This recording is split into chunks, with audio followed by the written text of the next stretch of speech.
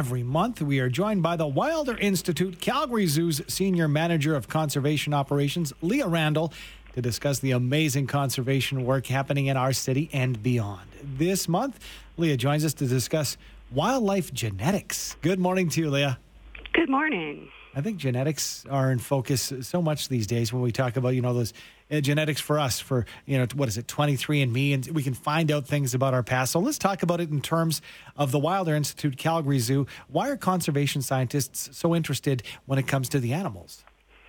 Well, one of the challenges is that, these species that we're trying to care for are often endangered. And what that means is that they typically have these small, isolated populations. And when you have that happen, you end up having individuals that are related, breeding with each other, which can lead to inbreeding, which can lead to a reduction in genetic diversity. And so when this happens, and then these animals have low genetic diversity, when they're faced with threats in the future, they have little ability to adapt to those changes. So their population gets smaller and smaller. And what can happen is you can end up with this, we call it an extinction vortex. So some of the ways that we want to try and deal with that, particularly for animals that are, in our care, is we try and maintain their genetic diversity so that it's more representative of what's in the wild.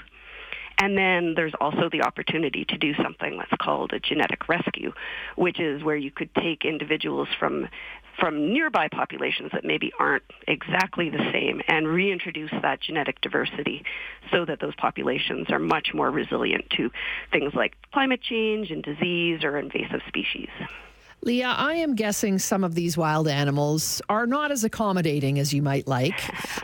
So how do you actually collect genetic material or genetic data from animals? Yeah, I'll say it's really come a long way in the last few years.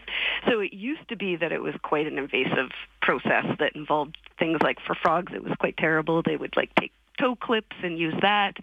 But, as you mentioned, with advances like things like 23andMe, or I recently actually got my dog's DNA tested to find out what breed she was, it can be as simple as taking a cheek swab. So we've actually done that for our leopard frogs when we were taking a look at their genetics, and it's far less invasive than some of the methods that have been used in the past. But for some of our other species, we use additional methods. So, for example, for our prairie dogs, we use a small skin sample, but genetics can also be collected from things like hair or blood samples or even poop. Or I recently heard of a study where they collected mosquitoes that had been sucking the blood of endangered frogs to actually detect those frogs. So I think the methods have come a long way since then. All right, so let's talk about this, because casting a wider net, because the Calgary Zoo and Wilder Institute, this genetic information, I'm wondering if it's something that the Calgary Zoo and the work you do is shared worldwide now, or if you glean information from other zoos and other conservation projects under that Wilder Institute umbrella. Yeah, so we are part of the Association of Zoos and Aquariums, which means that we're held to a much higher standard than zoos that aren't accredited. So part of that is participating in the species survival programs, which enables us to basically maintain the genetic diversity of the animals that are within our care basically as a collection of other zoos. So we share animals, we share the genetics to help maintain that diversity. So one example would be, I don't know if you've ever heard of Przewalski's horse.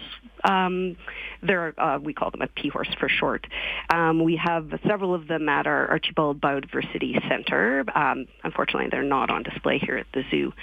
But this animal was actually extinct in the wild, but thanks to reintroductions that have been happening in Mongolia, they're doing much better. But what this has required is that we work with other institutions to help maintain that genetic diversity. And so Well, they might look like a kind of a regular horse. They're actually quite different, and in fact, they have different numbers of chromosomes. So trying to maintain that genetic diversity and also maintain them free of interbreeding with, regular horse stock is really critical for trying to maintain that population. It's fascinating. You and your team do amazing work, renowned around the world, as we said. When people come to visit the zoo, does part of their admission help with conservation efforts then? Yeah, it sure does. It helps with all of our conservation efforts. So even, something as simple as, buying your ticket or, buying a drink or something at the gift shop, a proportion of all of that helps contribute to our conservation work, both globally and here in Canada. Great stuff as always. Thanks for checking in with us, Lea. We appreciate it. Thank you so much. That is Lea Randall, Senior Manager of Conservation Operations at Wilder Institute Calgary Zoo. More online, calgaryzoo.com or wilderinstitute.org.